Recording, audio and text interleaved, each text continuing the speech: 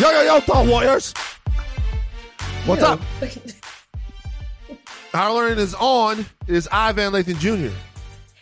And it's me, Rachel Lynn Lindsay. What's your ew about? Well, like your throat wasn't clear before, so it was like, yo, what's higher learning? That's how you got on. Rachel, people Remember, aren't this is the perfect. First thing people hear when they get on the podcast. People don't care about what I say on this podcast unless I get please. Unless I get something wrong, they don't They care. love you. Everything that you say, butterflies and flowers. Everything that I say, No. fuck them. No.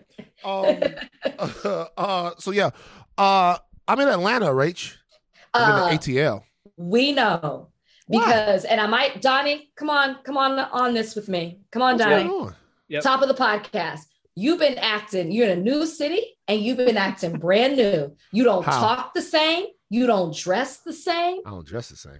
Yeah, pinky ring, yeah. Y'all want to talk about the pinky ring? Give us the story behind it. I don't know what's happening. I bought the pinky ring in Greece. Okay, but you didn't put it on until you got to Atlanta. You've been back from true. Greece. You've been back from Greece for like a month. But I haven't worn the pink. Why would I wear the pinky ring like around the house, like when I'm at home or whatever? I wore the pinky ring. Plus, I'm not really wearing jewelry in LA like that. Nope, not gonna happen to me. All right. But every time you keep showing off the pinky ring, you keep curving your finger like this. Yeah, you know what I mean? Little Dr. Evil situation. Look at this pinky ring. Look at it. You know who's on my pinky ring? Some Greek god. That's Alexander the Great of Macedonia. You know what I mean? Who conquered the known world. He was bad in terms of Africa. But look, I'm telling you this. You got a colonizer on your pinky? One of the first. Come on. But here's the thing, though. I have it as a reminder. As a reminder. It's okay. Here's a reminder. Two things. Number one, you don't have to conquer the whole world. You only have to conquer the world that you know. And I always like that because, like, back when I would learn about these conquerors and these people, they conquered the known world. What was available to them is what they did. So the only thing I need to try to control or try to understand is what's in the immediate vicinity of my life. Okay. Don't feel the need to conquer the unknown, like Alexander the Great. And, also, white dude, so you want to put them on the pinky, the least strong finger, because you know what I'm saying? You don't want to put them on the index finger because it's that point. You don't want to put them on the ring fingers, but put them on the pinky finger. I'll be honest with you. I like Alexander the Great. He's a historical figure that's all fucked up. I like him. It's bad. I liked him since I was a kid. So he's on my pinky. He's all fucked up. History is fucked up. I guess you can call me the Black Bill Maher. What have you been doing? I heard that you hung out with Kalika. I did. But wait, real quick. Did you wear the pinky ring at the Revolt conference that you? I definitely did. I definitely did. Did anybody ask you about it? Did you talk about it on stage? People asked me like somebody looked at me and was like, "Van, are we to the pinky ring stage of life now?" it's a thing, man. It's just I was taken aback when I saw it. The pinky ring? I like it. It adds a good 10 years to you. I'm not gonna lie. I'm not tripping at all. I like it. I think I'm to this point to where this is the thing for me. You know what I'm saying? Like it sometimes it turns this way. And it's like it points out, and when it points out, I feel like, ooh, this is me. This is me before with no pinky ring. Oh, man, this is me with a pinky ring. Ooh, now, this is me with no pinky ring. Hey, how you doing? My back hurts. Well, I don't know. This is me with a pinky ring. Sizzle, sizzle, sizzle, sizzle. Yeah, it changes you. Donnie, you should get a pinky ring. Case in point about the brand new. We don't know this man. Look, here's a situation. But I'm happy you feel good. I'm happy. I'm in Atlanta. I gotta make it work here in the room because I don't know where it's safe to go in Atlanta. I don't know. People, I keep telling people I want to go places. They're like, "Shit, don't go over there." That's like I've heard this more in Atlanta. Do you understand that we're becoming a world to where, like, you understand what kind of world we're becoming? It's like that in LA. Man, I'm trying to go to World on Wheels. Shit, you ain't gonna catch me over there. Shit, niggas will kill you. And like I'm in Atlanta now. It's like, man, I needed some white Air Force Ones for the thing. I ended up not getting them. I was like, yo, man, I'm gonna go right over here to the Lenox Mall. Shit. Nigga, you don't need to be in the Lenox Mall. She won't catch me over there. Lenox Mall. You could have gone. That's not. They say don't go to that bitch. Atlanta Thought Warriors or Soulless Jackals. It don't matter. Tell us. They say don't go to Lenox Mall. They say Lenox Mall is where it'll happen to you more than any other place. Donnie, do you go to Lenox? I've been once just to go, and there's no need to go anymore. There's so many malls out here. Lenox Mall is one of the worst of them, for sure. It feels bad. Donnie, you want to get dinner tomorrow night? You want to get dinner tomorrow night since I'm here? Yeah, man. Let me know. Where the fuck should we go? Should we go to Papados? That's a good option. This is what makes should be kind of chill on a really Tuesday night. There's also another place called Papacitos like right across the street from Papados, which is a Mexican. No, it's not as good. It's more like there's not good Mexican food out here in Georgia. Honestly. Why would I come?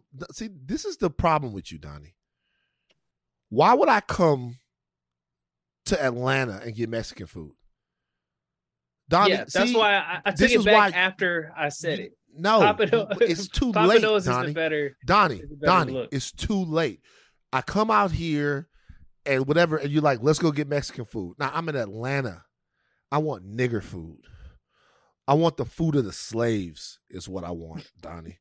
Okay?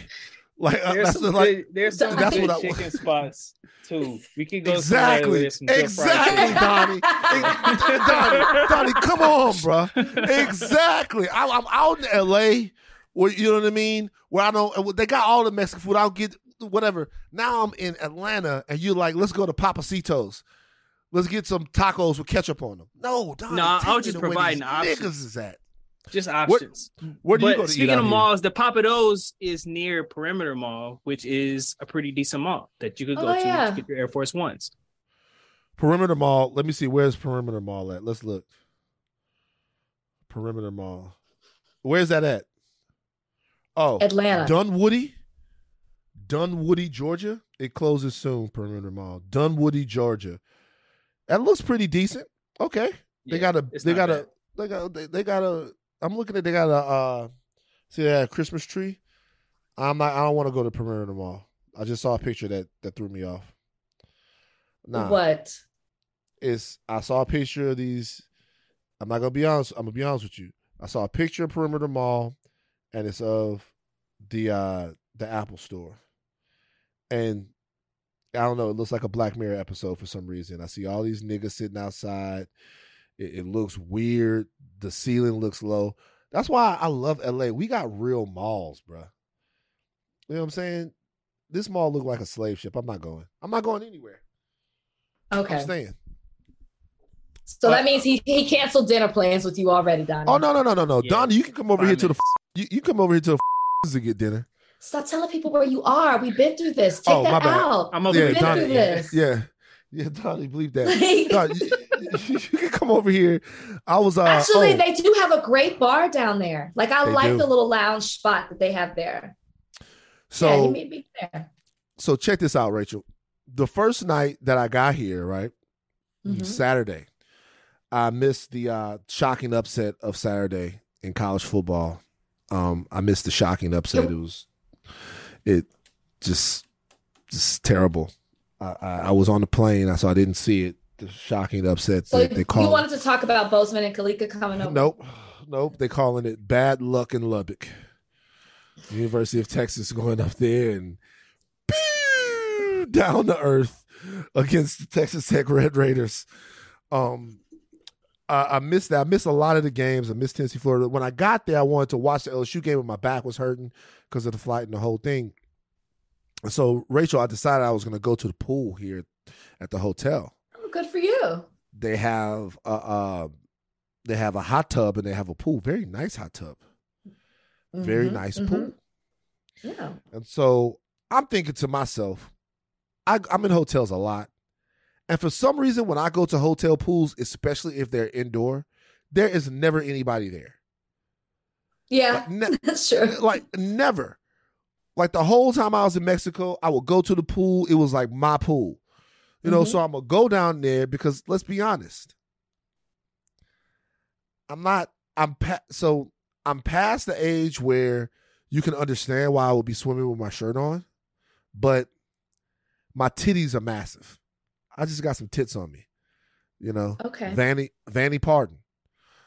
So my tits, Fanny Pardon, like that's my tits are big. Oh man, I don't like. I don't feel the best with my shirt off. So I'm going down to the pool, right? And I'm like, this is gonna be good. I brought my iPad so I could set it up and watch the LSU game. And I'm gonna get in the thing, then I'm gonna swim, and then I'm gonna come back, because nobody's gonna be down here. Well, I forget that it's the Revolt Summit, and they have all of us in the same hotel. Oh. So they put us all in the same hotel. And so when I'm getting off the elevator to go to the pool and to the thing, I hear my career about to blast like bubbly. Charge me 365 on the dashboard. I'm like, shit, who getting it like that in the gym? Because you got to walk through the gym to get to the pool. Uh-huh. And I'm like, what the fuck? Fuck on beat, over your life, not tea. I'm like, what the shit? And I'm like, as I get closer to the door, I'm like, fuck, that shit coming from the pool, man. I'm like, that shit coming. Are you clothed? Do you have your clothes? At this point, I'm clothed, right? Okay. Like at this point, I'm clothed. I'm like, that shit's coming from the pool. So I walk in there. That bitch is lit. Indoor pool. It's people on the side. It's niggas in big ass chains. You know what I'm saying? With they various RICO organizations on the chain around their neck. And it's like, and when I walk in, they know me. Oh shit, Van, what up, what up, what up? I'm like, yeah, now there's no way for me to play this off. Either I have to turn around and then leave and go back in shame, or I have to easily could have done that. Not really. Because I got a towel, I got flip-flops, I got all of my stuff. You're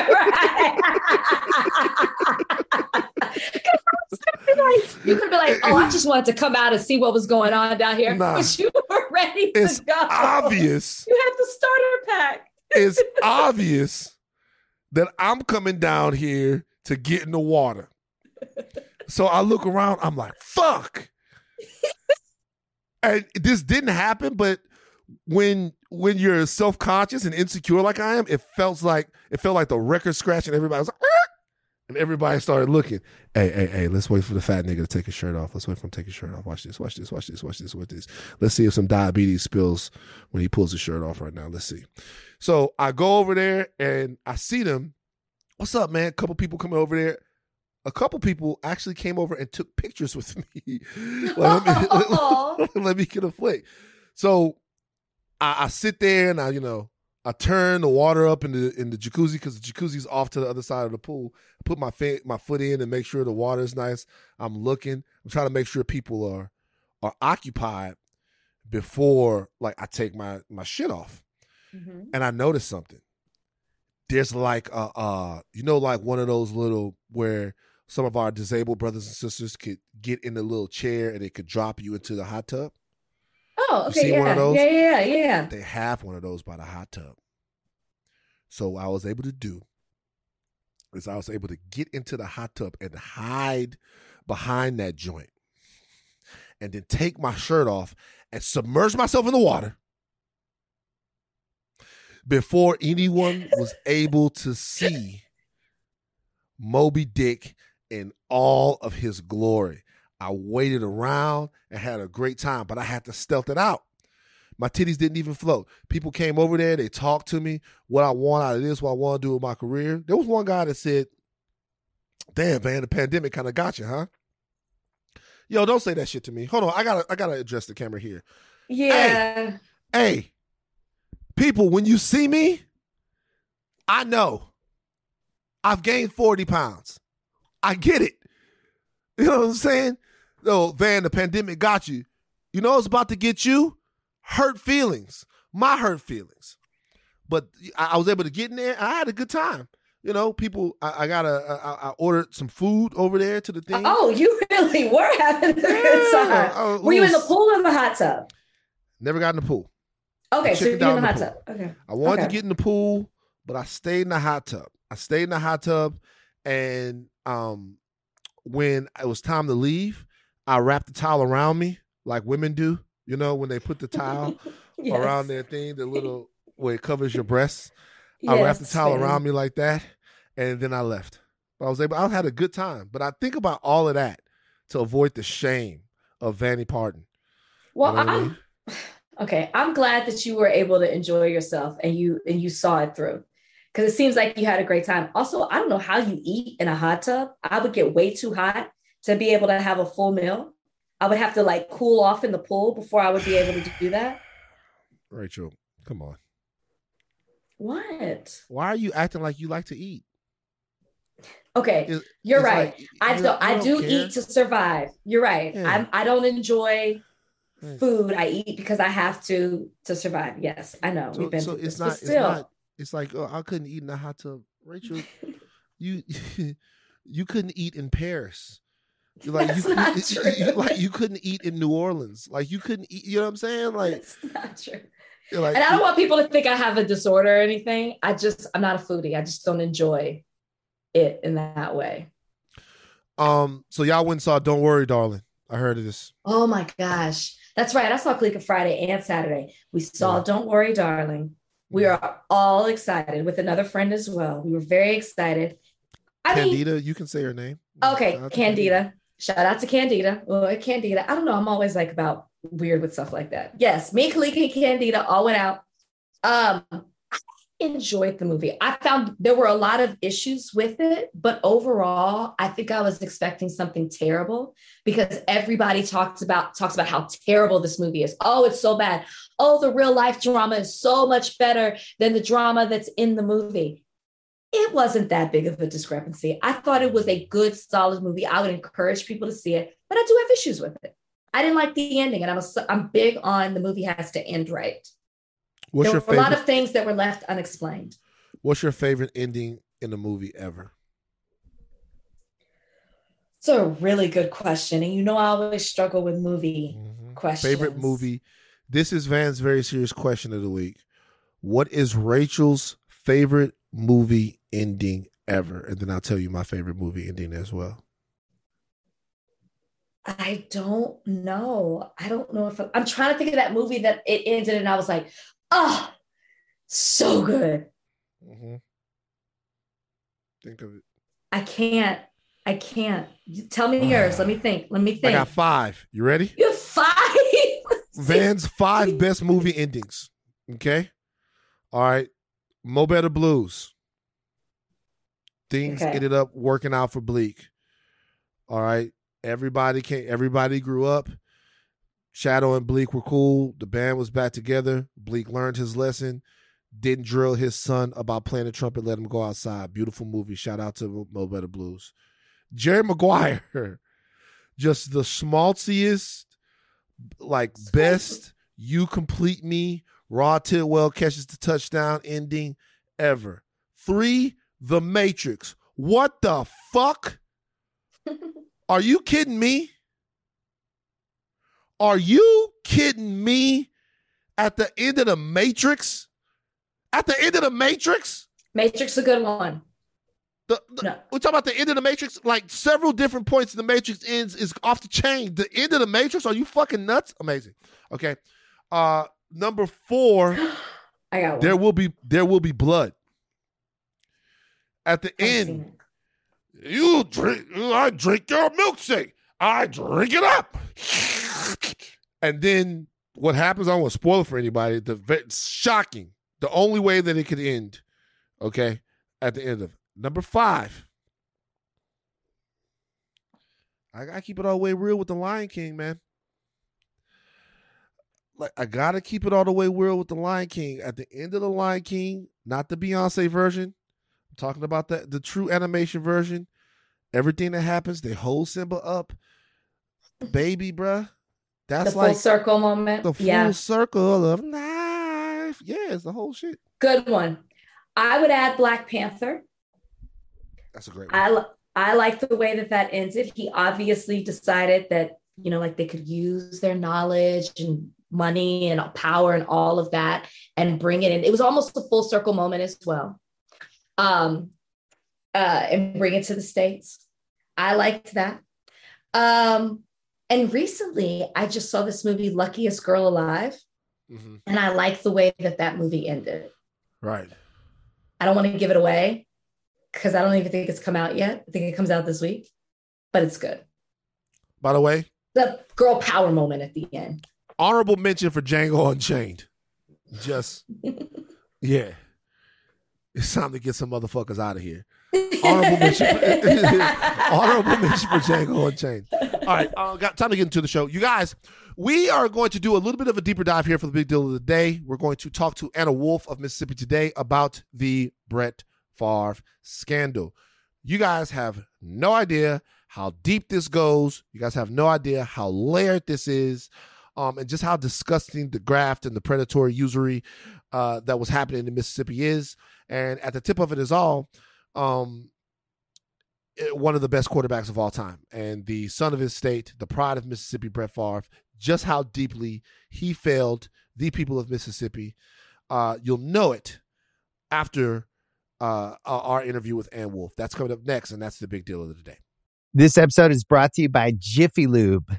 Cars can be a big investment, so it's important to take care of them. I once got a car that I started out with 25,000 miles on. I got it to over 200,000 miles because I took care of it. You know how you take care of a car? You take care of the maintenance, the oil, the brakes, all that stuff. And if you don't, you can have a car just completely fall apart. When your car needs maintenance, head to Jiffy Lube. They provide automotive excellence at speed. Get your oil change, brakes checked, tons of other multi-care services. It's all done by expertly trained technicians who actually care about taking care of you and your car. Jiffy Lube, car more. To find coupons and start an instant online estimate, visit jiffylube.com. This episode is brought to you by Cars.com. When you add your car to your garage on Cars.com, you'll unlock access to real-time insights into how much your car is worth. Plus, view its historical and projected value to decide when to sell. So when the time is right, you can secure an instant offer from a local dealership or sell it yourself on Cars.com. Start tracking your car's value with your garage on Cars.com. All right, guys. There's a story that I think encapsulates everything that's wrong with modern sporting culture, with the tremendous gap in resources here in America between the haves and have-nots, and in the way we consume and deify people that perform at a certain level on the athletic field. And that story that we've touched on here at Higher Learning is what's going on with Brett Favre down in Mississippi and how it's been uncovered that he has colluded to steal from the people of Mississippi. Now, we've talked about this around the edges, but we want to go a little bit deeper into it now that more information continues to come out. That's why we decided to go to somebody who, to be honest with you, knows more about this story than anybody else. Who's in a brilliant, beautiful green room right there as well. Anna, is this typically the room that you podcast and do your interviews from and stuff like that? This room right here? This is my new office. Yeah. And I just painted it and I've got the contrasting colors on here. I'm looking good. Oh, I used to have a roommate and now I don't. And this is my office now. There you go. Okay. Anna Wolfe, you are with Mississippi Today. Am I correct on that? Okay. Yes. And you were instrumental in breaking the news and getting the information out to the people about the Brett Favre scandal. Thank you for joining us today on Higher Learning. I'll start with my first question for you. Take us to the beginning of this entire thing. When did we first learn about this? And when I say we, I mean you guys down there. What's the genesis of this? How did all of this get started? So my experience with this story sort of predates the breaking of this scandal. But back in 2018, I took this job at Mississippi Today to cover poverty. And I knew that because there had been a story that came out a short time prior to this, that the state was denying 99% of people who were applying for cash welfare assistance. But I knew that we got that money from the federal government every year regardless. It's a block grant. So it comes from the federal government to the state, and the state can spend it virtually however it wants. And I wasn't able to get any information from the department after, records request after records request for expenditure data regarding how we were spending this welfare money. I knew it wasn't going out primarily to people in poverty through direct cash payments. So where was it going? And I pushed and pushed, and fast forward to early 2020, the auditor's office arrested 6 people in connection with a scandal to steal around $4 million from the Department of Human Services. Among the people arrested were the former welfare director, John Davis, and this nonprofit founder, Nancy New, who had really been given the authority to spend a lot of the money. And one of the charges in those indictments in 2020 was that she had embezzled $2 million in this welfare money and put it into a pharmaceutical company called Prevacus, which was developing a cure for concussions, or a drug that would prevent brain damage after a concussion. Pretty quickly on, we were able to tie that company back to Brett Favre, and we broke the first story that illustrated how Brett Favre was actually working with state officials to lure this company to Mississippi, and had been communicating with the governor and the welfare director about this project. And then in that same month, February of 2020, we published a story about how $5 million went to the volleyball stadium. And these are stories that we were just able to put together through sourcing and documents that we retrieved. This was before the auditor had even reported anything about Brett Favre. In May of 2020, he came out with a report that said that Brett Favre himself had received $1 million in welfare payments to basically under a promotional gig to promote the welfare program. Okay, so all of that came out in 2020. Not a lot of fanfare, not a lot of national coverage, right? Fast forward to this year, and we are learning there's been sort of a trickle of information, but we're learning more and more here recently through text messages, both that I obtained and that have been entered into a court filing, that show kind of how Favre was discussing these deals with welfare officials. So, he was aware that this money was coming from the Department of Human Services. He was working with John Davis on pulling down this money. And the way that he spoke about it was really like, I'm trying to save myself some money here. Can y'all please help me out? Right. And getting the governor on board in order to make the deals happen.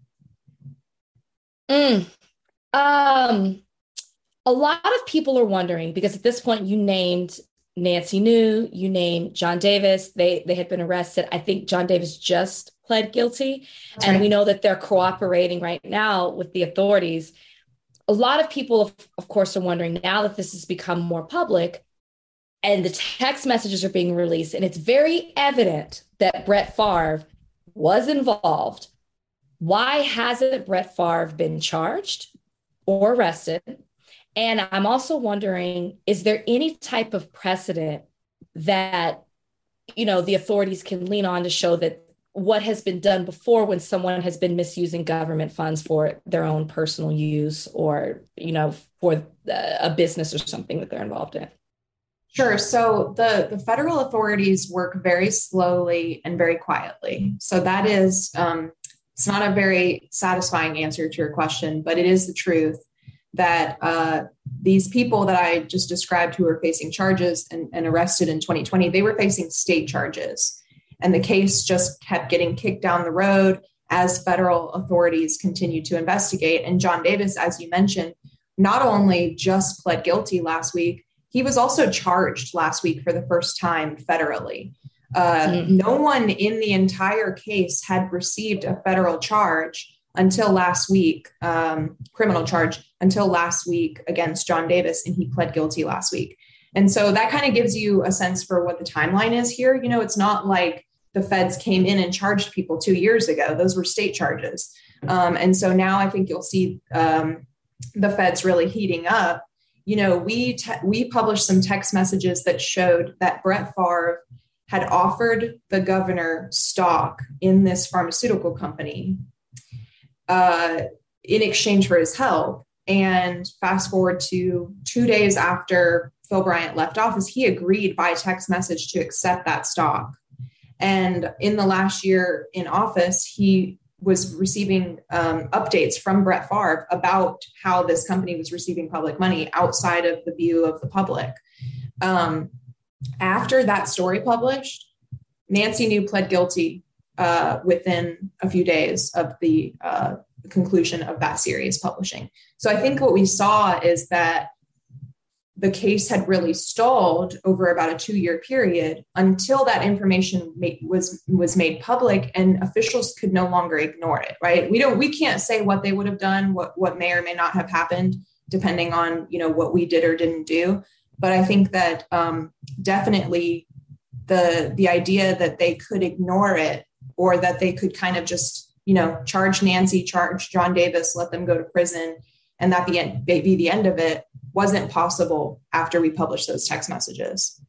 That was kind of a long-winded way of answering that. As far as the question about precedent, there are Nancy has been charged with RICO, with a RICO charge. It's racketeering. So typically we see when there are these kinds of criminal organizations and enterprises, that's the kind of charge that you're going to be seeing. And so, it doesn't just matter that there was a signature on a piece of paper. Like, you can be charged with participating in a scheme if there is, verbal agreements and especially written communication. So I don't think that anything's out of the question in terms of charges. Donnie, do you have it ready to go for Anna? Rico. That's one of our magic words here. Rico. Everybody say Rico. All right. And I want to come back to this this pharmaceutical company, because I think this is very interesting. As I understand it, with these pharmaceutical companies, is this pharmaceutical company public yet?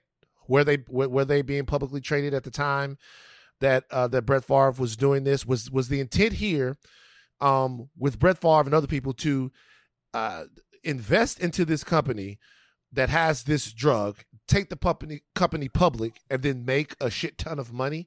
What was the impetus for them to get involved in this? Was he trying to make the people of Mississippi pay for his private investments and enticing others to do that? Is that what I'm to understand here? I love this question because I don't think I've gotten this question before, and that is absolutely reflected in the text messages. At one point, he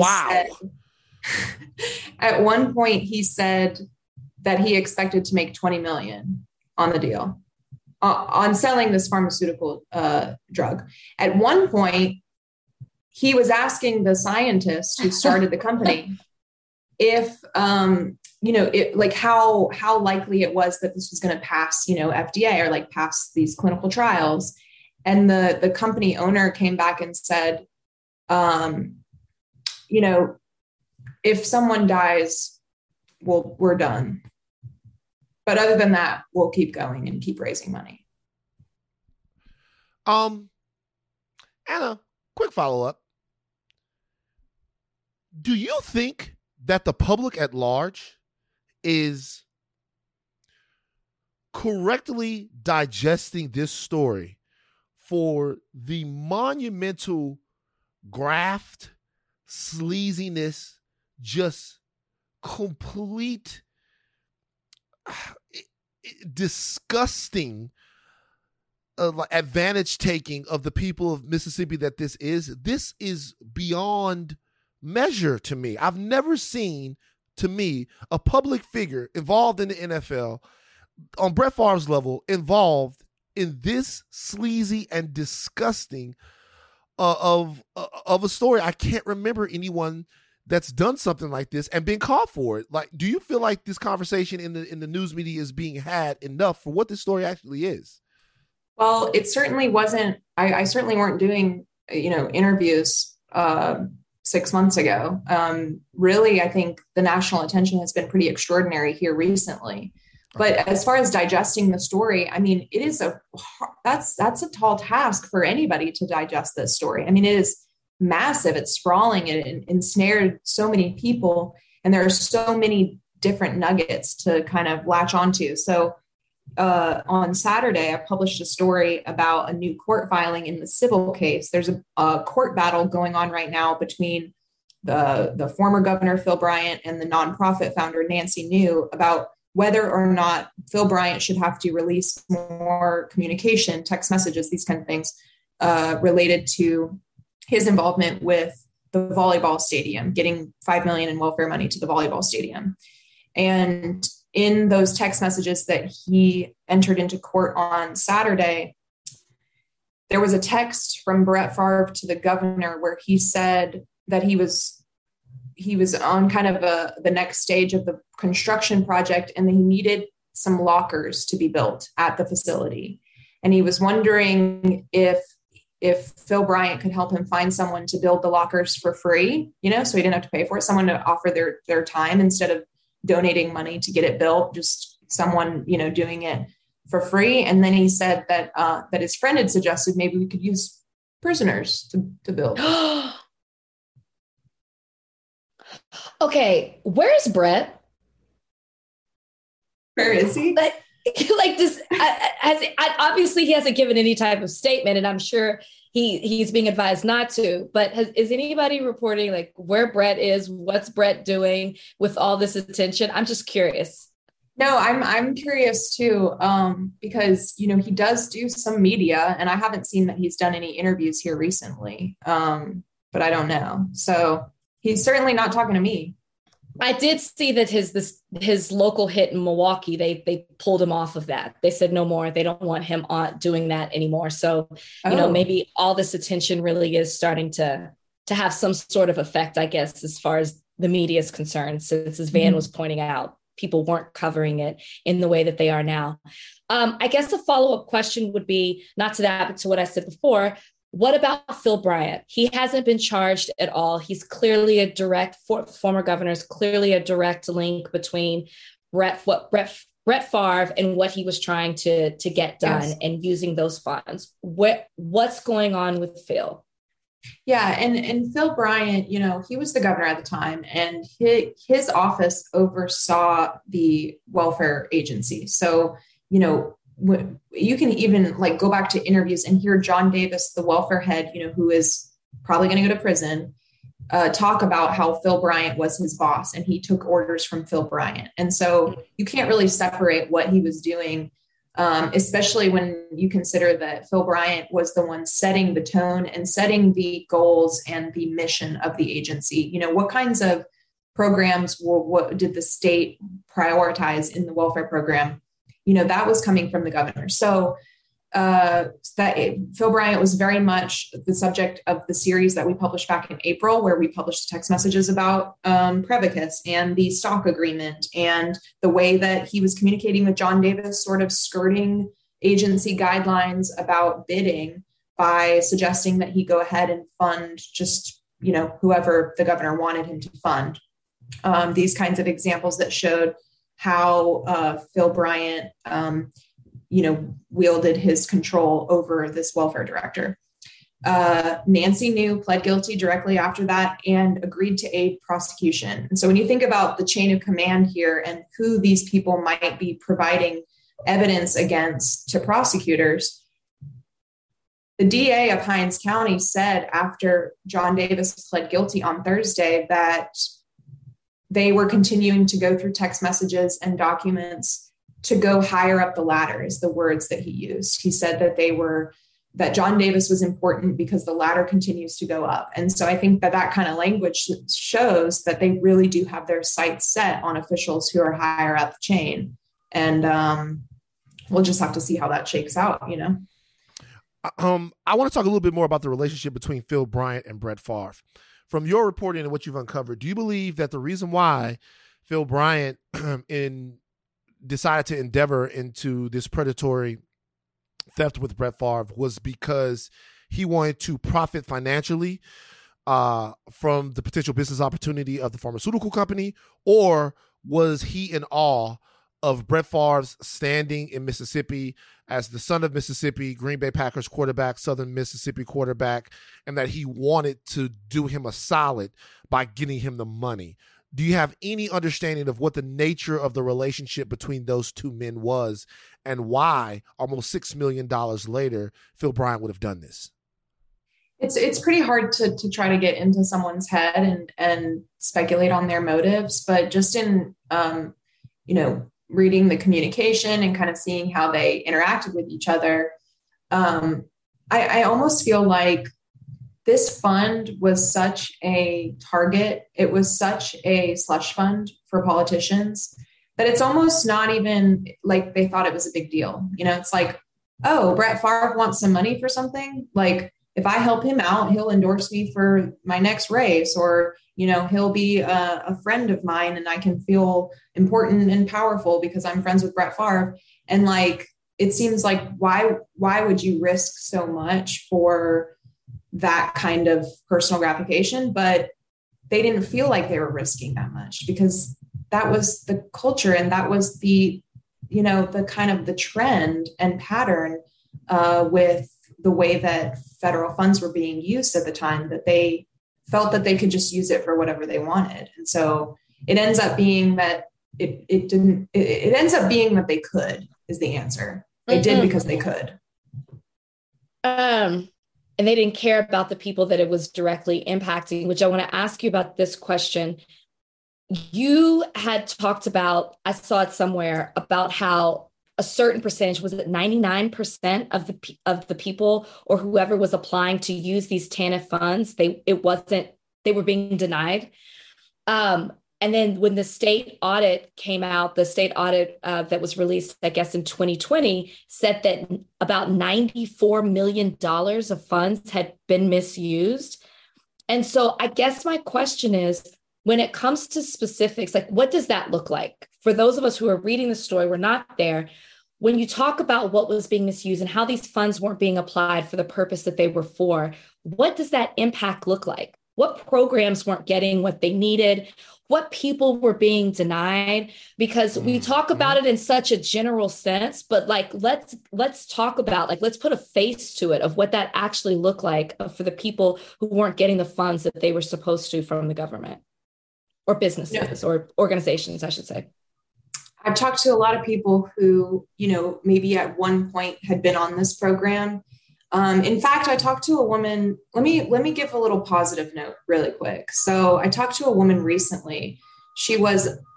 I found her because she was used in an advertisement for this welfare program, the Nancy New welfare program. They kind of put her on display and said, this is our model client, right? And it's really interesting because she actually was a TANF client. She was a traditional TANF client. She received TANF cash welfare assistance and was receiving workforce supports, job placement, that kind of thing. And she escaped poverty. I mean, she had this great DHS caseworker who set her up and for success. She got the cash payments to kind of get back on her feet. Now she's like a regional manager at a bank and she's like killing it. In fact, I talked to her not that long ago. She told me that she was coming over to Jackson. She lives about 90 miles away. She was coming over to Jackson to bring bottled water to Jackson. This woman who, right? And so what they did was they put her on a poster basically saying, this is the model client that we're helping through Families First, this like bogus welfare program. But really she was a traditional DHS TANF client, and she was helped and found success through the actual welfare program. Okay, so that's that story. And then I talked to people who around Hattiesburg, when I went down to go see the volleyball stadium for the first time, I kind of hung out and like went around the community and talked to people. And you wouldn't believe the kinds of stories that I've heard about people who had tried to go get assistance from the local community action agencies, like the agency that you go get light bill assistance, energy assistance, or rental assistance, that kind of thing. We found a guy who was just hanging out who told us that he hasn't had running water in his house for a very long time. And we talked to a guy who, and this one is very pointed, had his child taken away from CPS a few years prior to this. And he was homeless at the time. And to get his child back, the court required him to have housing, and he went to the assistance organization and they didn't have any housing available for him, and he never got his kids back. So when you talk about what this looks like for people, you talk about $5 million, what drop in the bucket, right? Life-changing, could have been life-changing for so many people, and you don't get those years back.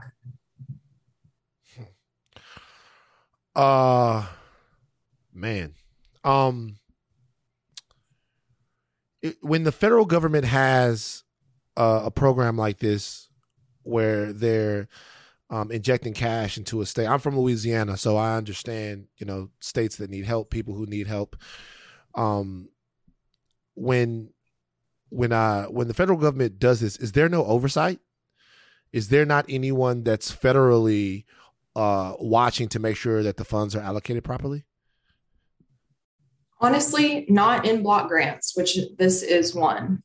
So block grants go to states, and states can develop what's called a state plan around how they're going to spend the money. And that state plan goes to the federal government.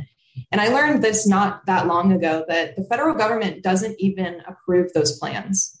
They look at them and they see that they wrote a state plan, but the federal government doesn't even have the authority to be like, no, don't pay for a bunch of motivational speakers as your TANF program. Like they don't even have any oversight like that. And then the federal reports that are produced within this program are virtually, they're so vague, you can't even tell what they're saying that the program is. So they just report spending in vague categories like workforce and, two-parent family formation, whatever that means. And there are dollar amounts that are reported in each of those categories, but they don't send any expenditure reports to the federal government so that the federal government can see how they're actually spending the money. There just is not oversight on that level. It's the state auditor that's supposed to be offering that. And it had become such a kind of check the boxes process that the state auditor was doing that they missed all of this misspending until someone finally brought it to their attention. I have one follow-up for you, and it's going to sound like an odd question, but I don't know why it's jumping out of my skull. The gentleman that you were talking about that lost his children, do you know whether or not he was a black man? Yeah. How much would you say that what Brett Favre and Phil Bryant did affected specifically the black people of Mississippi? So I don't have a racial breakdown for temporary assistance for needy families, but I know that at one point I read a study that showed that of able-bodied adults on Medicaid in Mississippi, because, we don't have Medicaid expansion. So all of the able-bodied adults on Medicaid are single mothers, right? Or single parents, but typically mothers. And I want to say that the number was in the 90% of people on this program were Black women. And what you see, and this is a national pattern, in states that are more homogenous, in states that have a higher white population, those states have much more generous safety net programs. In states like Mississippi with higher Black populations, that's where you see a legacy, a decades old, hundreds of years old, very punitive policies around federal funds for people in poverty. And it all goes back to these very racist, stereotypical notions about people living in poverty that basically make it suck for everyone. We all suffer because of it. We all suffer because of the racism that has caused this bias and inequity within these systems. But race is baked into this story. So obviously the officials who were involved, some of them are being charged. Some of them have pled guilty. Some have not and are under investigation. But at the end of the day, as you just talked about, and these are just a few stories of, I'm sure, thousands of stories, what happens with these people who needed this money, who needed this help, who went and went through the proper channels to get the help that they need? They were denied. Is there any type of restitution process? Is there anything for those who, like, they could track those who applied and were denied and maybe but rightfully did deserve these type of funds? Is there anything that can come about with that? I thought about this when I was sitting in the courtroom on Thursday. I'm pretty sure, it was a federal courtroom. And I think the judge had asked if there were any victims in the room. And I was like, oh, well, I mean, that's a standard question, but like, who's here, right? And of course, the victim was the director of DHS. DHS was the victim of this crime. The Department of Human Services was the entity that was stolen from. Of course, you and I are sitting here like that. No, the people were the people in poverty were the victims. But, we had created such strict eligibility guidelines around getting these public funds, this public assistance. And so, when welfare reform happened in the 90s and the TANF program began and replaced the old welfare program, aid to families with dependent children, it was no longer an entitlement. So when you talked about, is there restitution for people? People were never entitled to this money. It literally just wasn't an entitlement. The state had stripped that from people. And so at that point, the people living in poverty were not entitled to it, and it didn't belong to them because that's what the state had done with the program. If that makes sense. I mean, it doesn't make sense, but Yeah, no, we got it. As a resident of Mississippi, are you from Mississippi? I'm not from Mississippi originally. Okay. But as a resident of Mississippi, broad question, what's your opinion of Brett Favre? I mean, you're reporting on this, and I'm aware that impartiality is a very important part of your job, and I don't want you to, I'm not asking you to, to cross that line, but I'm asking you, just from what you've seen here, what do you think of Brett Favre? Yeah, I don't really have any opinions. I don't really like hold up people like celebrities like this. So I don't have any like notions that, it's like the fall of this celebrity or that this celebrity's reputation or their legacy is being tarnished. Like, I don't have any feelings like that about really anyone. So I would just probably leave it at that. I mean, I think I'm disappointed in the communication that I've seen. That has nothing to do with Brett Favre. That just has to do with the fact that someone was capable of manipulating this system in this way. And for you, it wouldn't have mattered had it been Brett Favre or anybody else. It just happens to be that one of the most famous men in the history of Mississippi is caught up in all of this. That's right. My last question. You can't help but look at what happened under former Governor Phil Bryant and Nancy New when she was in office, and John Davis as well, and think that possibly there's more corruption outside of this. Do you know if there's any, and maybe you can't even say, other investigations that are now taking place to look at how they used funds in other ways that might have, been at a disadvantage to the people of Mississippi?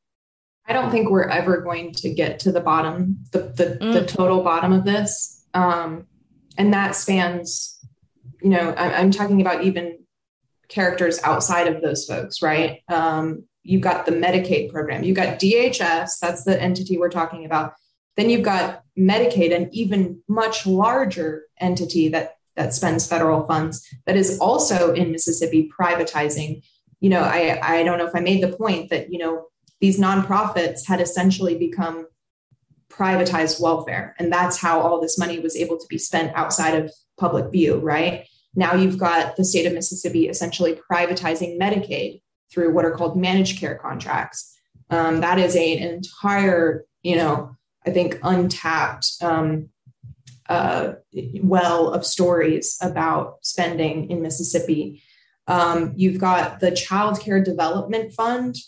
That is a very tangential, it's a very similar block grant to TANF, but it provides the child care voucher to working parents. There was a 5-year period during Phil Bryant's administration where there was not a single new child care voucher offered to low-income parents. And people have reported this. We've reported this, but like, you would not believe, because there's just so much going on, that a fact like that can just go sort of unnoticed. That money was still coming into the state. And some of that childcare money is some of that 94 million that you described was, go into these nonprofits, into these, some of the programs that we've described and are kind of distasteful. But the Child Care Development Fund is one that I don't feel like there's been a full audit of, right? Like there has been TANF. So, it's pretty much endless. Last question before I let you go. Thank you so much for your time. I am just sick to my stomach. I know. I'm sorry for bumming y'all out. It's okay. No. It's your fault. No, I'm just joking. It's okay. A lot of people have drawn a corollary between what we've seen with the graft and the welfare fund to the water crisis in Jackson, saying that obviously it's glaring that people in Jackson don't. There you go. Are you in Jackson? Oh yeah, I live in Jackson. Right. So that people in Jackson, like yourself, don't have or didn't have running water, had a boil water advisory, and that the state was misusing funds that people in need were supposed to get. Do you see a corollary between a massive infrastructure failing like the Jackson water crisis and this type of fiscal corruption that you're seeing with the Brett Favre story? 100%. I mean, why? And not like I'm saying that TANF money could be used for infrastructure, right? That's not what I'm saying. I'm not saying that the money that was stolen could be used this way, but it's illustrative.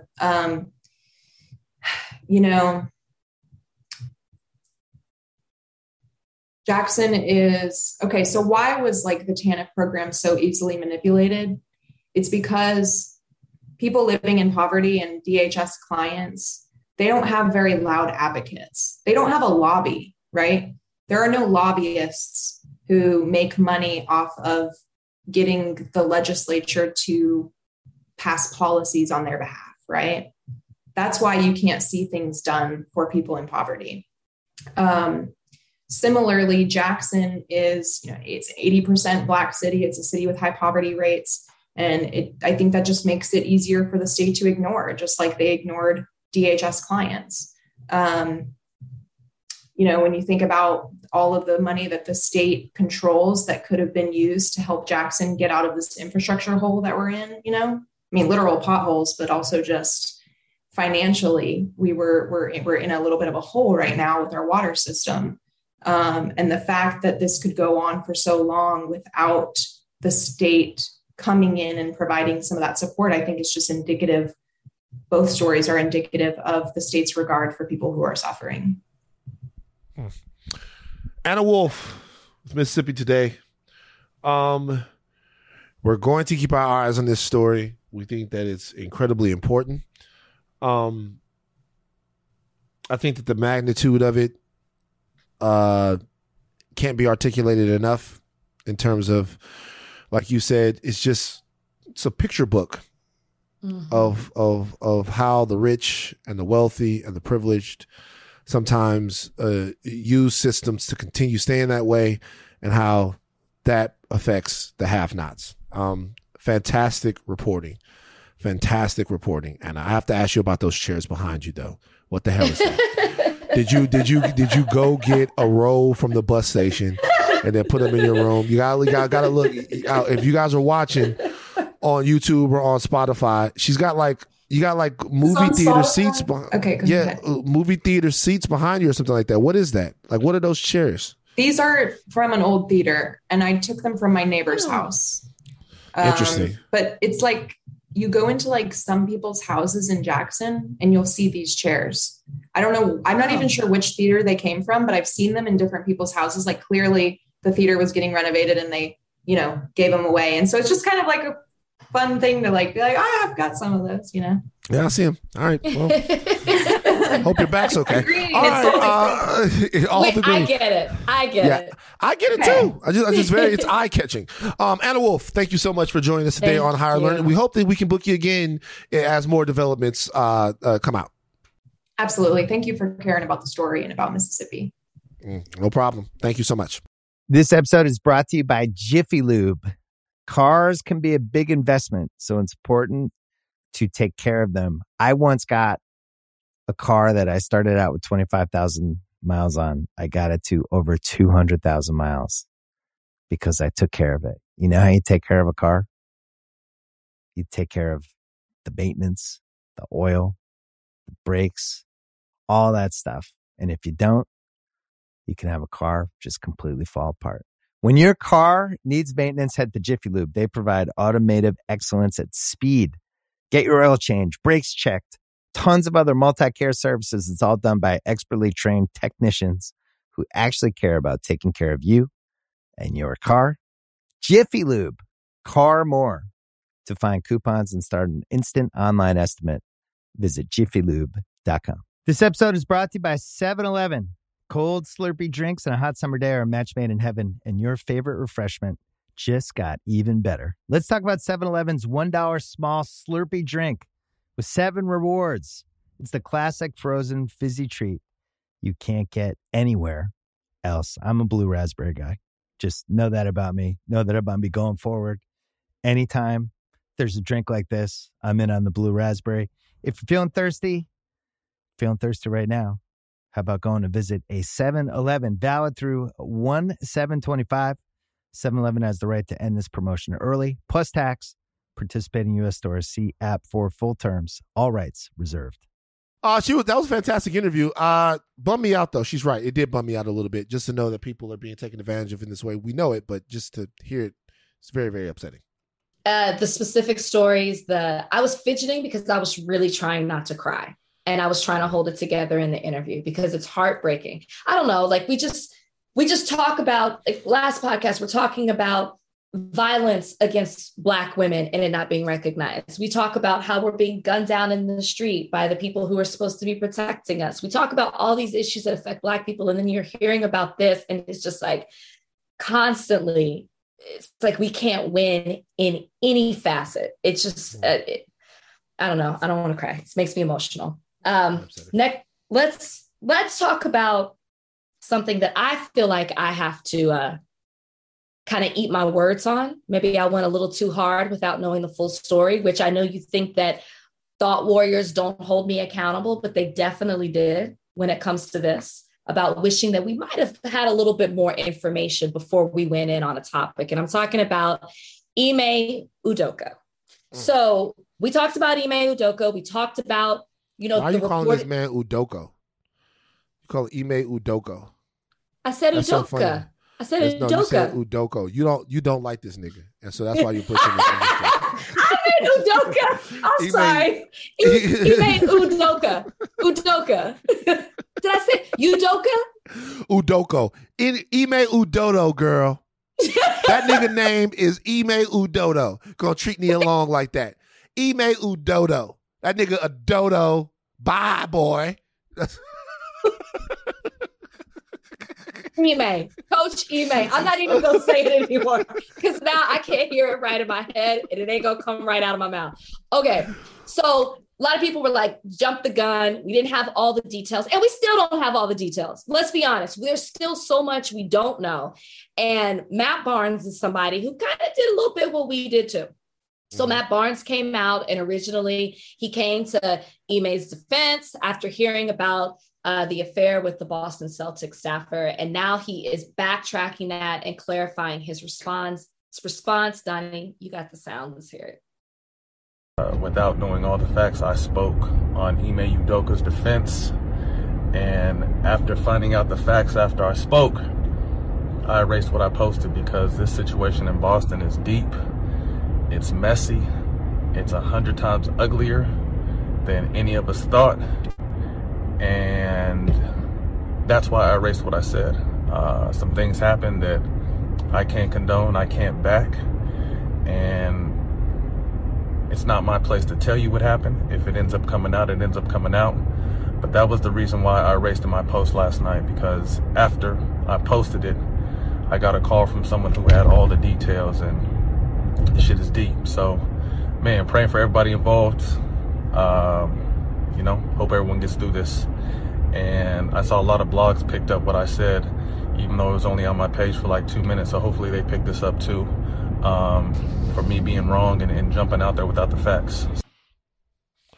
100 times uglier. Yeah, go ahead. Well, what? I guess what words are you eating? I'm asking you. What did you say that you feel like you shouldn't have said? Me? I mean, I jumped to, talking about what we know about the history of Boston, specifically in sports, and how Black athletes and have talked about this before, about how they've been treated in Boston. And so when you hear about that he was suspended because it was consensual, that's what we were being told. It was a consensual relationship. So here we are with a grown man and a grown woman having a consensual relationship. And yes, it was with an employee, but he was being suspended, rumored at the time to being suspended for a year, seemed like a bit of a leap. It did to me.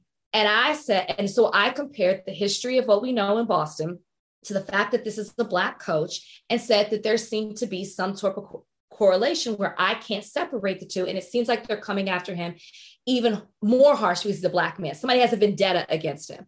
I jumped to that. So I got to eat that.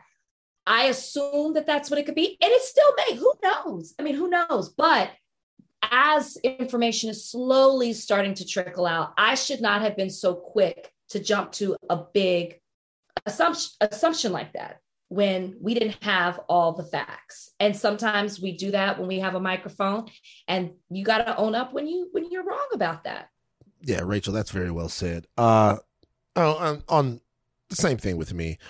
What I would say is that you're sometimes in a predicament, right?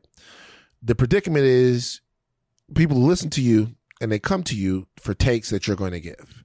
Sure. I've been away and I've been on vacation before. Something has happened. People are like, I can't wait to hear what Van, and I'm not in any way patting myself on the back, but you guys reach out to me sometimes like, Van, could you please talk about this? Van, could you please discuss this? So even on this particular situation,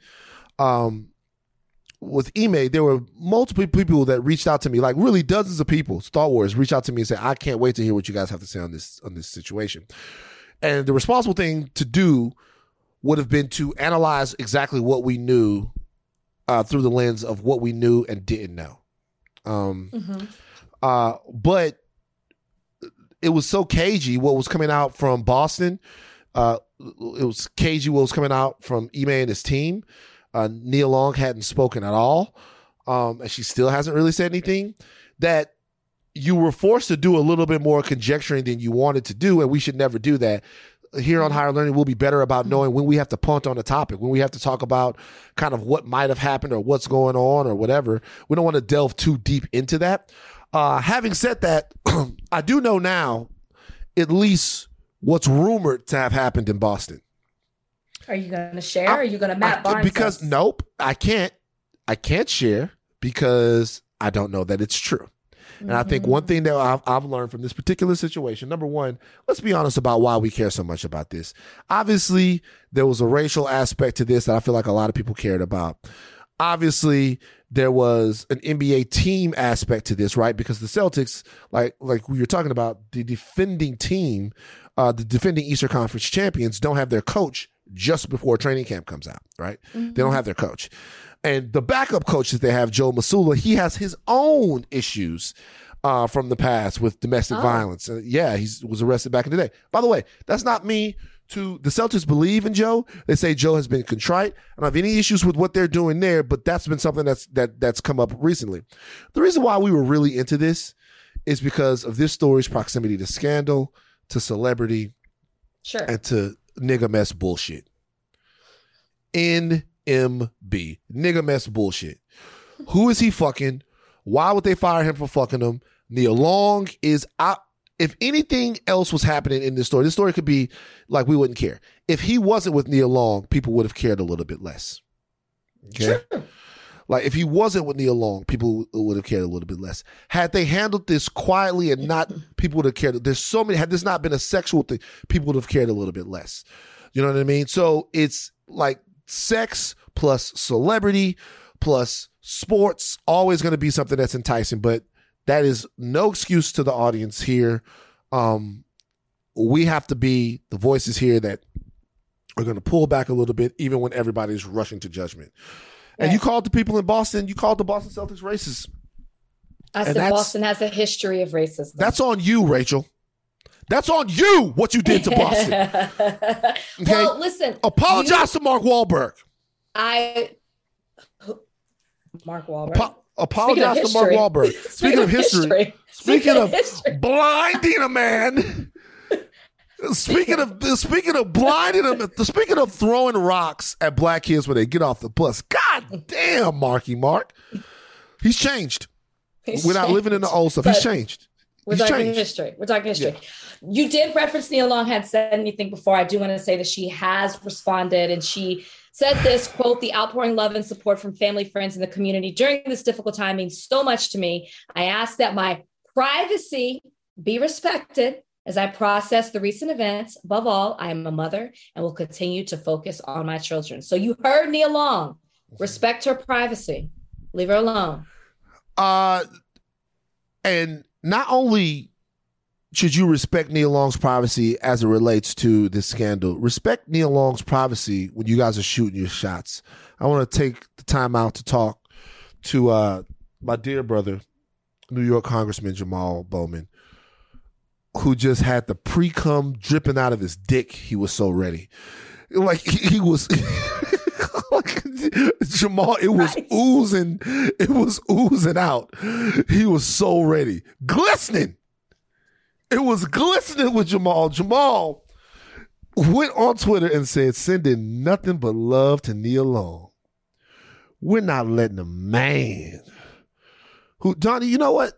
As I do this, as I read this tweet, Donnie, give me a little sexy music from what our brother Jamal had to say. Gotcha. "Sending nothing but love to Nia Long.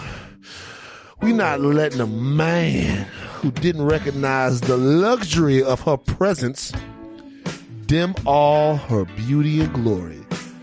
Matter of fact, I need a Nia Long national holiday." They went in on this, man. This is a little too horny. Jamal had to come out after this and post a picture of him and his wife. And y'all hilarious. Y'all do know it's okay for a man to show a woman love and support without shooting his shot. That's actually a thing, he said. Then he tweeted a picture of him and his wife. It was just unnecessary for him to even do all of that. And the fact that you reposted it and you go, "It has begun." Yeah. Because you said people were going to be doing this, shooting their shot. I don't think that's what it was, but it also was like, I'm sorry, what? We didn't need this from you. Right. Not at all. To me, this is indicative of what's wrong with politics, and I'm not going to go super deep on it, but I'll tell you this. Jamal Bowman, love you, great guy. We don't need you chiming in on this type of shit. Like, you don't have to be a part of the Nia Long discourse, dog. Like, what's going on? Like, that's what makes you look like it was pre-cum. Because, like, you jumping in on this makes it seem like you were compelled to say something. Dog, like, it's like, relax. Like, we don't need y'all to be a part of the Nia Long discourse shit. Maybe we shouldn't even been a part of it.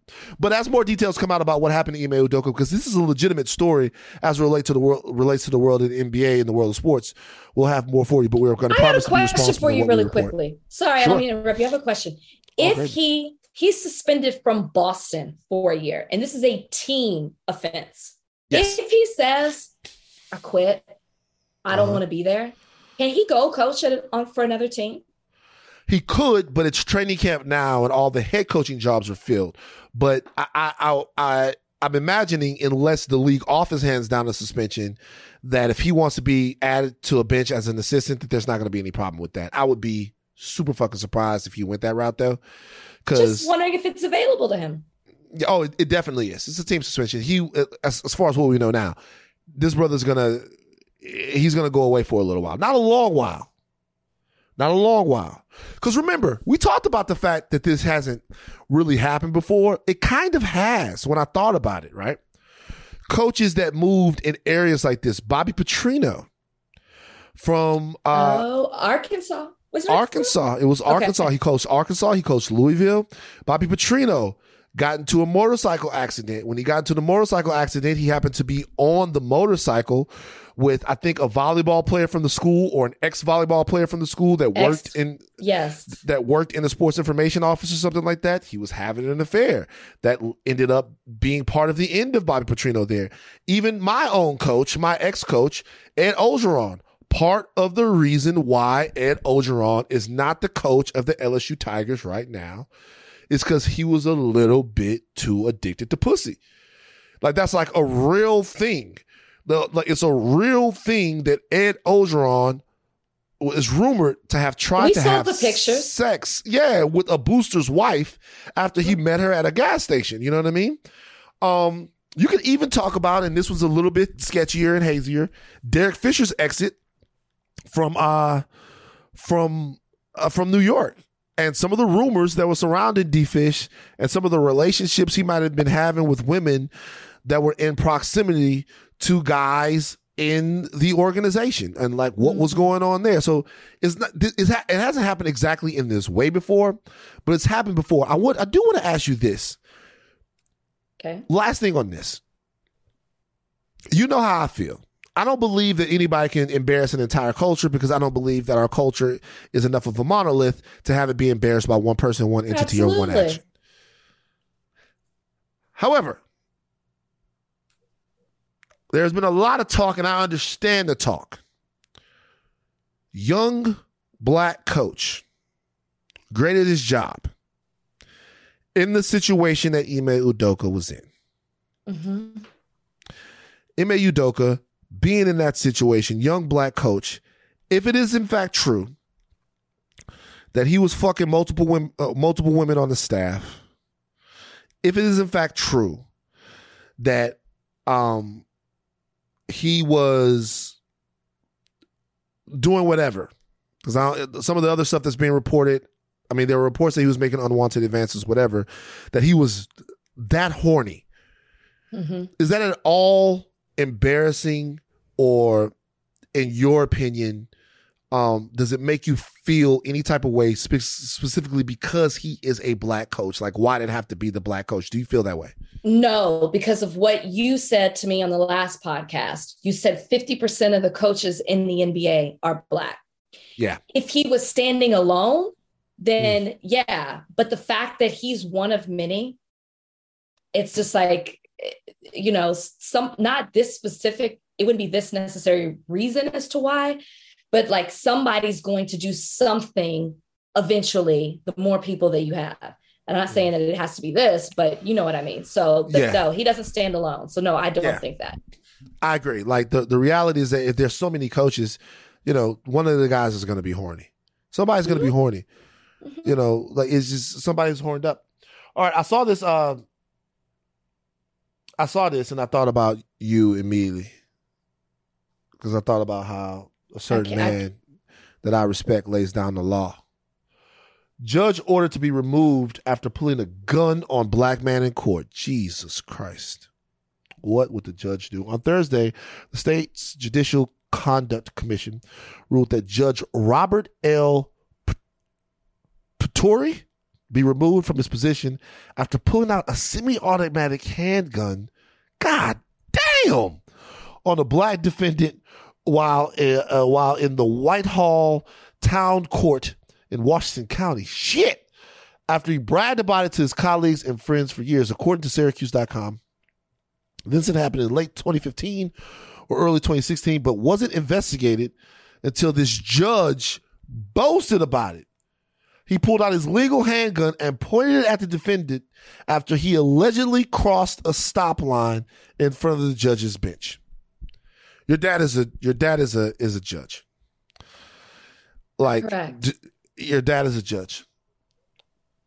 This guy that he pulled the gun out on, He claims 6'9", and of course that means that as a white person you have to be scared of him because he's a big black man. Correct. He pulled out his gun, pointed at this guy in church. My question in court. My question to you is: how in the fuck does this happen in 2015 or 2016, and he's not dismissed from the bench? Then what the hell are there special judge rules that I don't know about? No, there's no judge rules. How was nobody? That is what stood out to me. Obviously, him pulling out the gun, but the fact that nobody talked about it. People just moved on as if it was nothing. And he's been bragging about this for 7 years. And finally, it's been brought to the attention of the higher ups to get him pulled off the bench. Has he done this before? Has he done this other times? Obviously, he felt he could do it and get away with it. This is what you have bailiffs for. If you feel threatened in any way, that's their responsibility to step in and protect you if you feel like your life is threatened, which it wasn't. Because might I add, he wasn't 6'9", like they said he was. And he gave this guy... Oh, so the guy wasn't even 6'9"? No, he was 6 feet. He was 6 feet and less than 200 pounds. But get this. What the fuck? This guy admitted to attacking his wife and another man with a knife, okay? The defendant in this, who got the gun pulled on him. The judge agreed to a plea deal and reduced his fine to meet the amount so the defendant could pay. But you're going to pull a gun on him? You see what I'm saying? Like, none of this adds up. You obviously didn't feel he was that much of a threat to society because you tried to help this man make it out. You just pulled a gun on him because you wanted to, and you felt like you could get away with it, which you did for 7 years. Rachel, can I ask you a question? Do you guys have a grill? You have a grill in the back of your house? Yes. Sorry. For a second, I thought a mouthpiece. That's why I paused. Yes, we have a grill. Please stop with the niggerishness. Do you use the grill? Brian uses it all the time. Okay. I'm making a corollary here. Do you know why Brian uses his grill all the time? Why? Because he has it. Mm-hmm. See, if you go buy a grill, okay, you know what you think? God damn, that grill's just sitting back there. I need to use the grill to grill some stuff. Sure. You go to you look for a reason to grill. Mm-hmm. You go to Whole Foods and you go, hey, look at those steaks. I bet those will go good on the grill. You know, you go to other places. Hey, baby, let's not bake the chicken in the oven. Let's put it on the grill. Mm-hmm. Okay, you bought the grill. You invested into the grill because you felt like you need the grill. Now you want the grill to justify its existence. I am saying that there is a particular percentage of the gun-owning public that looks at their firearms in the same way. Okay? They don't want to just have the gun holstered in case they need it. You hear that from people all the time. Mm-hmm. Like, I know these people. They don't want to just have their gun holstered. They don't want to just have the gun. They don't want to just take it. They want a reason to use their firearm. They want a reason to use the power that their firearm gives them. Mm-hmm. They want a reason. Bragging about the gun and bragging about the incident is letting people know I'll draw down on you if I feel I have to. Yeah. When Mike Brown was coming at the officer that took his life, the guy described Mike Brown as a demon Hulk Hogan. He said he was like a gigantic Hulk Hogan coming at him. Mike Brown was a big kid, but he was a kid. You know what I mean? This guy describes the black man in front of him as a 6'9", huge dude coming at him. The guy was under 6 feet. Darren Wilson was the man who shot Mike Brown. I want to make sure that you guys, that we never forget that name, just like we never forget Mike Brown's name. But I say all that to say this. Like, we talk about guns, and we've talked about this stuff before. America has the most guns in the country that's the least well adjusted for it. We're not even adjusted enough to have access to these firearms. If we're living in a society where a judge, somebody sitting on the bench, can look at a man and grow him fucking 9 inches because of his fear, his irrational fear of him, he's in complete control, and then on top of that, want to pull his gun on him, which I believe that this guy did. Yeah. This is what I'm talking about. My dad used to say this, and my dad had more guns than anybody. My dad had a lot of guns. And he was like, my thing is I'm carrying a lot of money around. But he was like, some people looking for a reason to show you they steal. They looking for a reason. The gun is there to shoot people. It's begging you to. They have conversations with their guns. They clean their guns. They read magazines about their guns. And when we're litigating gun culture in America, and not to get too deep on this particular stupid issue, but that's what we're talking about. Like, you buy a grill, you want to put some meat on it. And I have to believe that some of these people that have guns, they want a body. They want to pull the gun out. They want people to know. So that's what I thought about when I saw this story. God damn it, I'm sick of this shit. Yeah, it makes me think Kyle Rittenhouse. He wanted that, Rachel. He wanted. Absolutely. He wanted to flex his shit. Without a doubt. You'd be stupid to believe anything else. This episode is brought to you by Hyundai. You could be doing anything this week, right? You've got work, errands, friends, and a whole lot of fun in between. That's why the 2024 Hyundai Santa Fe is the capable SUV that's built for your life. With premium interiors, available wireless charging, and room for your whole cargo and crew. Okay, Hyundai. Visit HyundaiUSA.com to learn more about the all-new 2024 Hyundai Santa Fe. You want to do anything else, or you want to get on out of here, Rachel? I think we should do like some white mess one. I think we should do the principal sparked outrage for using the N-word during the school assembly. Oh, I didn't even see this on the rundown. Is this? They're playing. No, Donnie. Yeah. Okay, man. Did you see the principal in Tennessee that at a school assembly decided to use a word? He's white, mind you. He shouldn't have. Did you see this? No, I have not seen it at all. Hear it, I should say. All right. Donnie, roll the tape. Because the white kids want to call the black kids niggers. Don't say it, because you're the ones that are saying it. And the black kids want to call the white kids crackers. I just got that on video. Neither one. She goes, I just got that on video. I gotta hear it again. One more time, Donnie. I gotta hear it again. Give it to me again. The white kids want to call the black kids niggers. Don't say it, because you're the ones that are saying it. And the black kids want to call the white kids crackers. Okay, so people are split about this because he has been, so the school district has said something, director of the school district, and he said meaning this principal, Paul Pillow, of Trenton Rosenwald Middle School in Trenton, Tennessee. Okay. Says, so the district said that director said he informed me of the nature of his message and of his regret as to how it was delivered. We agree that some time away from the principal's chair was in order. Then he goes on to say, I would ask everyone to please consider his intent and the context in which he used the terms. So people are torn on this on social media because some people are saying, well, did you listen to the context? I shouldn't say, and when I say people, I mean everybody. Obviously, it's not Black people. But some people are like, well, listen to the context and how he used it. He was basically telling them, you use this word against Black people and you use this word against white people, and it needs to stop. So he was reprimanding both sides. Other people, the other side of it, are saying he should have never used it. He just wanted an excuse to use the word. Van, you heard it. You laughed. I laughed. What are your thoughts?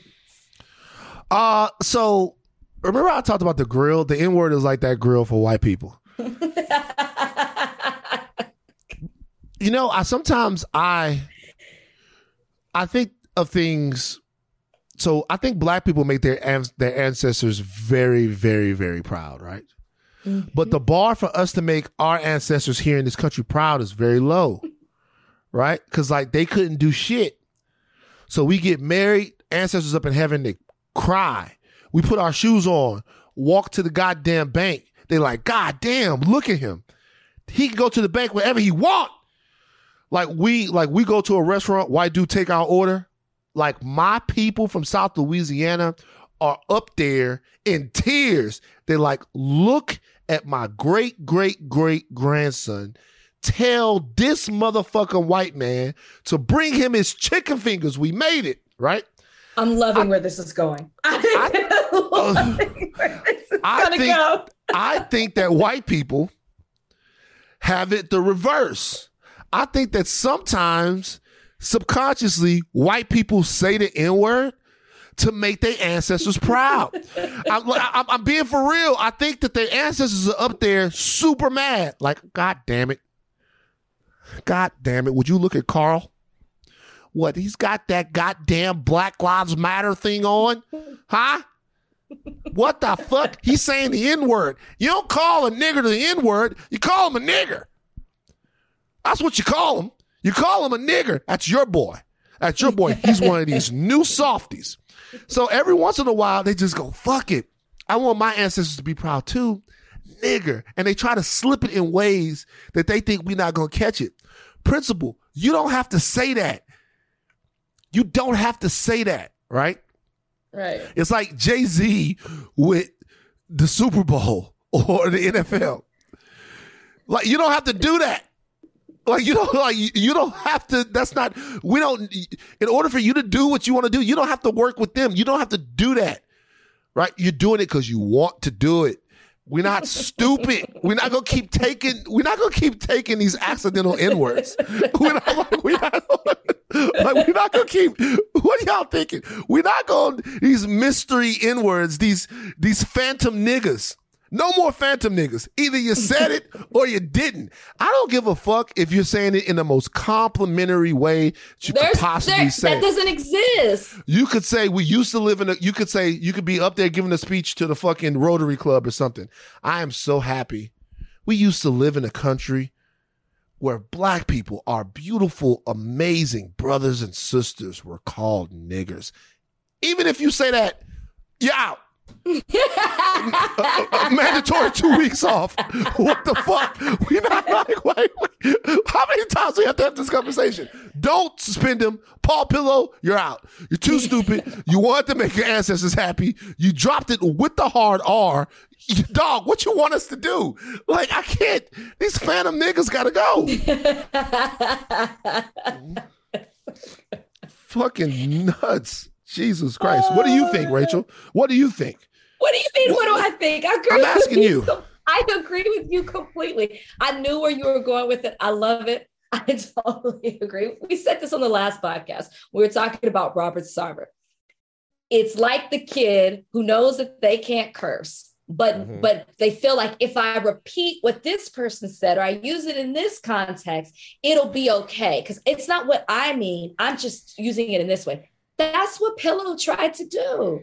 And it didn't work. I mean, obviously, he's still going to keep his job. I did find it interesting, though, that whoever posted it, maybe someone in the comments said, just another day in Trenton, which makes me feel like this is just kind of a regular occurrence, maybe not from the principal, maybe from somebody else in this town. So Paul's got to take a seat. Did you want to talk at all about Rihanna during the Super Bowl?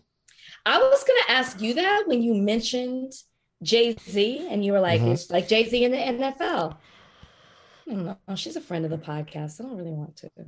Oh, no. I think it's, no, I have no problem with Rihanna doing the Super Bowl. Love Rihanna. Love Rihanna.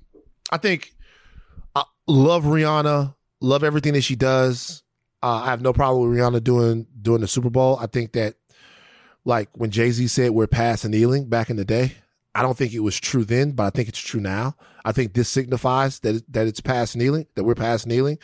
But I do have one observation about this that I can't shake out of my head. Okay.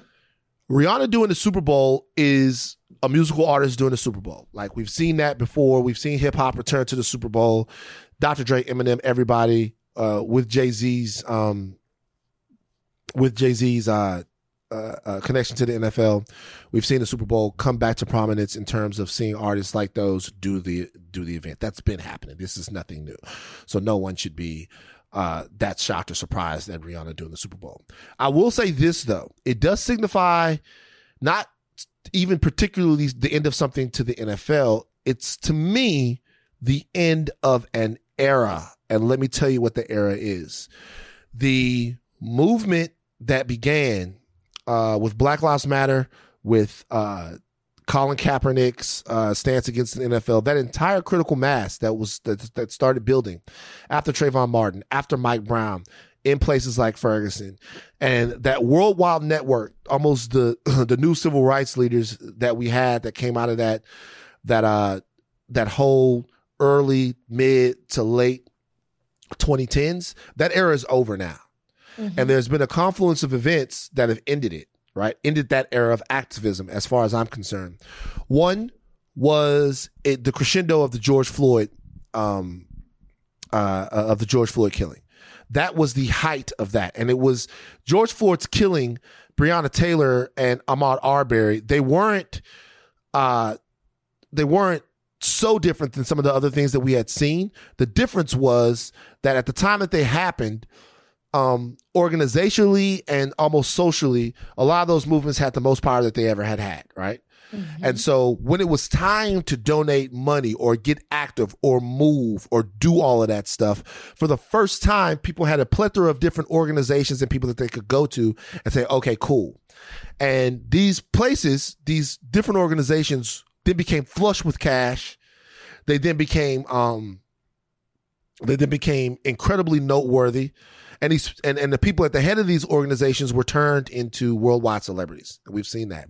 Yes. The only thing that came out of that was, for a lot of people, and I'm not taking this away from anyone, a lot of people have done a lot of amazing work, and they continue to do a lot of amazing work. But we've litigated almost all of it. When you see what happened with Patrice and the House, when you see what happened recently with Black Lives Matter and the accusations of the misappropriation of $10 million, that was over on that situation, right? Then you have Colin Kaepernick, and if we're being honest, what ended Colin Kaepernick's beef with the NFL was the interest of Jay-Z into that discourse. Jay-Z comes into that discourse. He's as big, obviously, actually, no, he's a bigger cultural gun than Colin Kaepernick. And people are going to say, if Hove is doing it, then it must be okay. So on that front, that was over. And then you look in other places, people start to lose trust and faith in some of the faces of these organizations, these places, and these people, right? Sure. And so what there was during that time also was a proximity between those activists, their work, and celebrity. And one of the biggest celebrities was Rihanna, right? One of the biggest celebrities that was very supportive of all of that stuff was Rihanna, right? And when those lines were not to be crossed, she didn't cross them. She told the NFL, fuck you, when it was time to tell them, fuck you. The reason why she's doing this now is because she's not crossing the line. Those lines are gone. That era of activism is over. History will be able to determine how successful it was, like what it got us, if anything, and what we learned from it. That's not I'm not making a negative observation here. No. I'm saying that this is an opportunity, in my opinion, for a new, slightly younger, different sort of activism to take place. And that's always exciting. That's always exciting as far as I'm concerned. The discourse over the NFL, as much as we had wanted to keep up, and I haven't spoken to Cap and Nessa in a while. I know they just had a baby, so shout out to them. So I don't know where they stand with that. I know Cap recently was still trying to get into the NFL. I don't know how they feel now. But all of those things. And then to be honest with you, the fact that Colin Kaepernick still is actively trying to seek employment with the NFL, for a lot of people saying, well, the organization can't be that bad if he still wants to play there. So that plus everything else is just, it's okay to turn the page from the activism that we saw at that time. It was what was needed at that time. The question that we litigate now is what's needed for this time, because it always changes every 10 or 15 years. And when I saw this, I wasn't mad or disappointed or anything like that at all. I just thought, oh, okay, cool. Well, that moment in time was that moment in time. And now we need to seek out a new moment in time, because all of those things that were happening then, Rachel, they're still happening. The cops are still out here going crazy. Sure. They're like, all of this stuff, it's still happening. The question is, what's the best practices in fighting it, and organizationally, individually, and as a human collective, you know? So well said. I'm not going to say too much because Gardner's here, so Copper's about to go really just lose it. But I was more interested in, I didn't have a problem with it. I was interested in what your response was going to be, but the way you just laid it out there makes all the sense in the world. And for those of you who don't know, Rihanna was asked to be a part of the halftime show in 2019. She told them no. So now she's coming back. And for every reason that you just said, it makes all the sense in the world. Yeah. And by the way, we still don't know what she's going to do. We'll see. She has an opportunity. A lot of people have an opportunity. We'll see what happens. Yeah, like Kendrick. So think about it. Think about the artists that have been there. Kendrick Lamar, what we've seen since, you know what I mean? So for better or for worse, I think the NFL has a lot more problems than Colin Kaepernick, but that remains, we'll litigate that historically. Okay. It is time for us to get this money and tell you who our unexpected ally of the week is. Okay, this week's ally of the week is presented by State Farm. Small business owners have lots of decisions that need to be made. And when you're the one in charge, it's always your call. You choose when to work, you choose who you work with, and every decision is made with the success of your business in mind. Choose State Farm Small Business Insurance. State Farm agents are small business owners too. They know what it takes and how to help you. Like a good neighbor, State Farm is there. Talk to your local agent today. Rachel, who is your unexpected ally of the week? All right. Mine is John Cena. Did you see this? John Cena has set a Guinness World Record for the Make-A-Wish Foundation. I didn't even know that you could do this. So he began working with this charity 20 years ago. And 10 years later, after he started with them, he granted the foundation's 1,000th wish to a certain fan. He's fulfilled 650 wishes through the Make-A-Wish Foundation, setting a new world record for the decades-old nonprofit. He started working with the charity 20 years ago, and he's obviously done it in a beautiful way. He's made a difference in a lot of people's lives, and specifically young Black people. Oh, that's amazing. I love John Cena. I like John Cena a lot. He's the man. Okay. My unexpected ally of the week is Anna Wolfe. Well deserved. Low hanging fruit, Lathan. Listen, well deserved. And the only reason why I say that is because I knew that I didn't realize. Obviously, guys, I did realize, you know what, just beat me up. This story is a Black story. I'm sorry, guys. The Brett Favre story, it's a Black story. The people that he's hurting are Black people. Yeah. It's a Black story. I'm sorry. Maybe it's accidentally Black, like the accidental teacher who said the accidental N-word, but it's this not is a Black story. It's not accidentally Black. Right. I understand. I don't think he was. Look, it's a Black story. So I consider the work that the Mississippi Today, and she's just doing her job, I consider that work to be in the interest of the Black people of Mississippi. I'll just be honest with you. Okay, so that's my unexpected ally of the week. And it's a good one, Van. This week's ally of the week was presented by State Farm. Starting your own small business means investing all of your focus, time, and energy into your goals. There are people that helped you every step of the way to get to where you are now. Help protect your investment with State Farm Small Business Insurance. State Farm agents are small business owners too, so you can work with someone who understands what it's like to have one themselves. Like a good neighbor, State Farm is there. Talk to your local agent today. All right, guys, that's enough. No more podcasts for you guys. We love you all. Tell your thing caps off, but do not stop learning. I am Van Lathan Jr. I'm Rachel and Lindsay. Go Cowboys. Gotta go watch the game. All right. Bye-bye.